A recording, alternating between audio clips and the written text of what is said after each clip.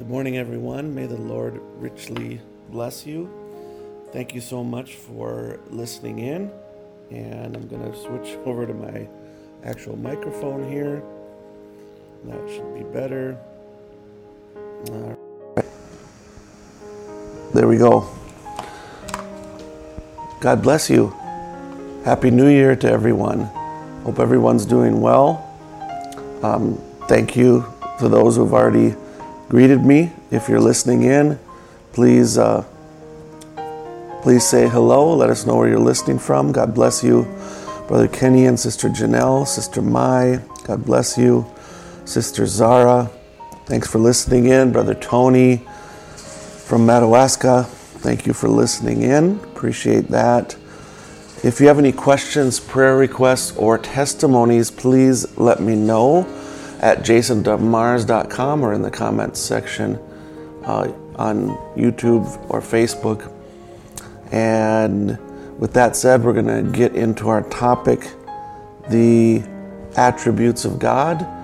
This is part 7, and we're looking at the counsels or decrees of God. And there's one more thing, just reminding everybody at jasondemars.com, you can go there, click on resources. We've got a number of books available there that you can order completely for free, and we ship them for free.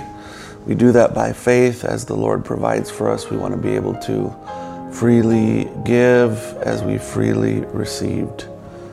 All right, so the first scripture we're going to look at is in Acts 15, verse 18.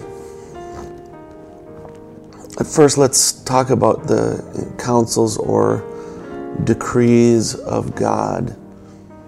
Decree or counsel speaks of God's plan or purpose that He's ordained to accomplish. So let's look at God's purpose and counsels, and just let's talk about, are they, just how much are they predetermined? And we'll look at that more. We've got a number of topics under the attributes of God, the knowledge of God, the foreknowledge of God, and we'll talk in more detail about that regarding His sovereignty. Acts 15 verse 18 says, "Known unto God are all His works from the beginning of the world." So God is not somehow responding or reacting to situations on the ground based on what He had as unknown. God knew His works before the foundation of the world and made His decree, this is what I will do. He knew before the creation what would happen and what He was going to do. Ephesians 3:11 says, "According to the eternal purpose which He purposed in Christ Jesus our Lord." So God's decrees are not only from the beginning of the world, but that His purpose is eternal. Eternal means no beginning, no ending. In other words, this purpose that God had to accomplish in his mind is eternal. Acts 2:23, speaking of Jesus Christ, Him being delivered by the determinate counsel and foreknowledge of God, you have taken and by wicked hands have crucified and slain. So Christ went to the cross by the determinate counsel and foreknowledge of God. So man through evil crucified Christ, but it was God by His eternal decree that purpose was going to be accomplished. Ephesians 1:11, "In whom also we have obtained an inheritance, being predestinated according to the purpose of Him who works all things after the counsel of his own will. God works everything according to the counsel of his own will. It's not according to the counsel of what he sees us doing later, and then based upon what we are doing in his foreknowledge, he predestinates us. No, he works according to the purpose. All things are worked after the counsel of his own will. He's not counseling with another person. He's not getting your idea about it. He's accomplishing it according to his own will. And Ephesians 1:9 says, having made known unto us the mystery of his will according to his good pleasure, which he's purposed in himself. The mystery of his will being made known to us was the good pleasure he purposed in himself. So he purposed in it himself to reveal the mystery to us. He didn't say, well, do you want to know the mystery? Okay, I'll reveal it to you.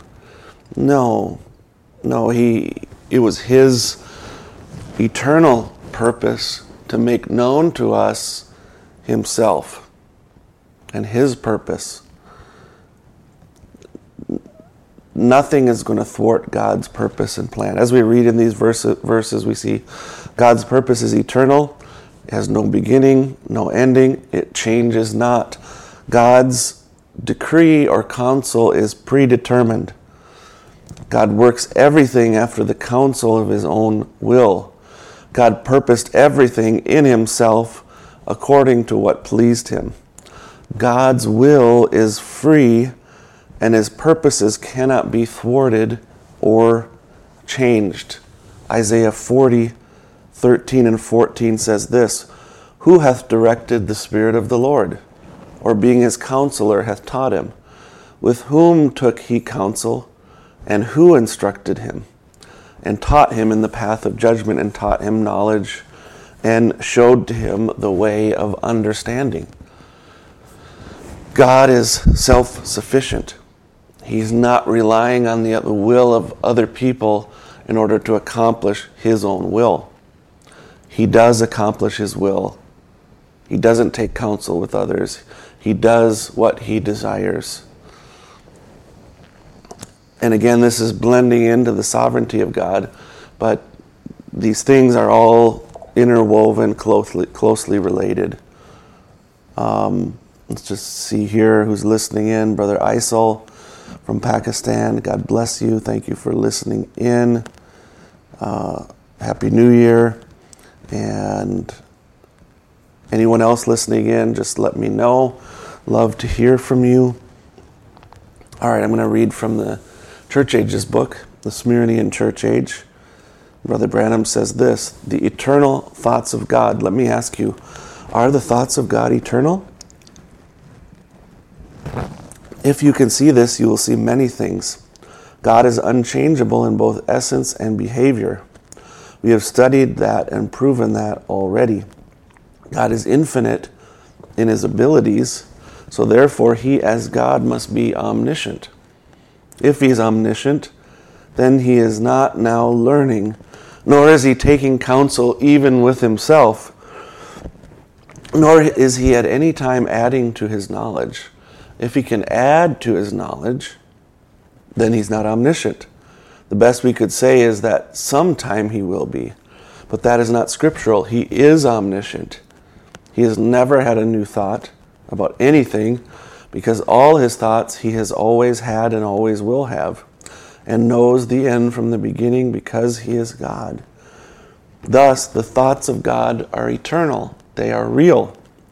They are not simply like a man with a blueprint he has drawn up, and which one day will be translated into substance and form, but they are already real and eternal and part of God. Let's go even further in this and say, God's counsels are absolute and unconditional. When God makes his decree, it isn't conditional on the response that we make. Now, understand, we're talking about God's counsels and decrees in himself, in what he is going to work out on earth. Sometimes you can look at God's counsels as the Word of God. Well, many people are in open rebellion against the Word of God, and therefore in that case people could say, well, people aren't following the counsels of God. We're not talking about merely the Bible. We're talking about actually what God is working out in his purpose on planet Earth. The very fact of people rebelling against God shows they're actually, in that case, they're fulfilling God's purpose for themselves.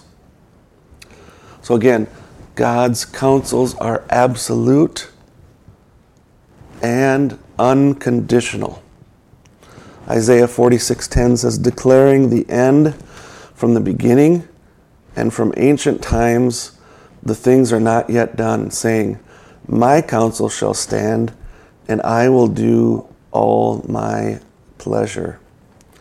God's purpose is immutable and it is invincible. In other words, immutable means incapable of change.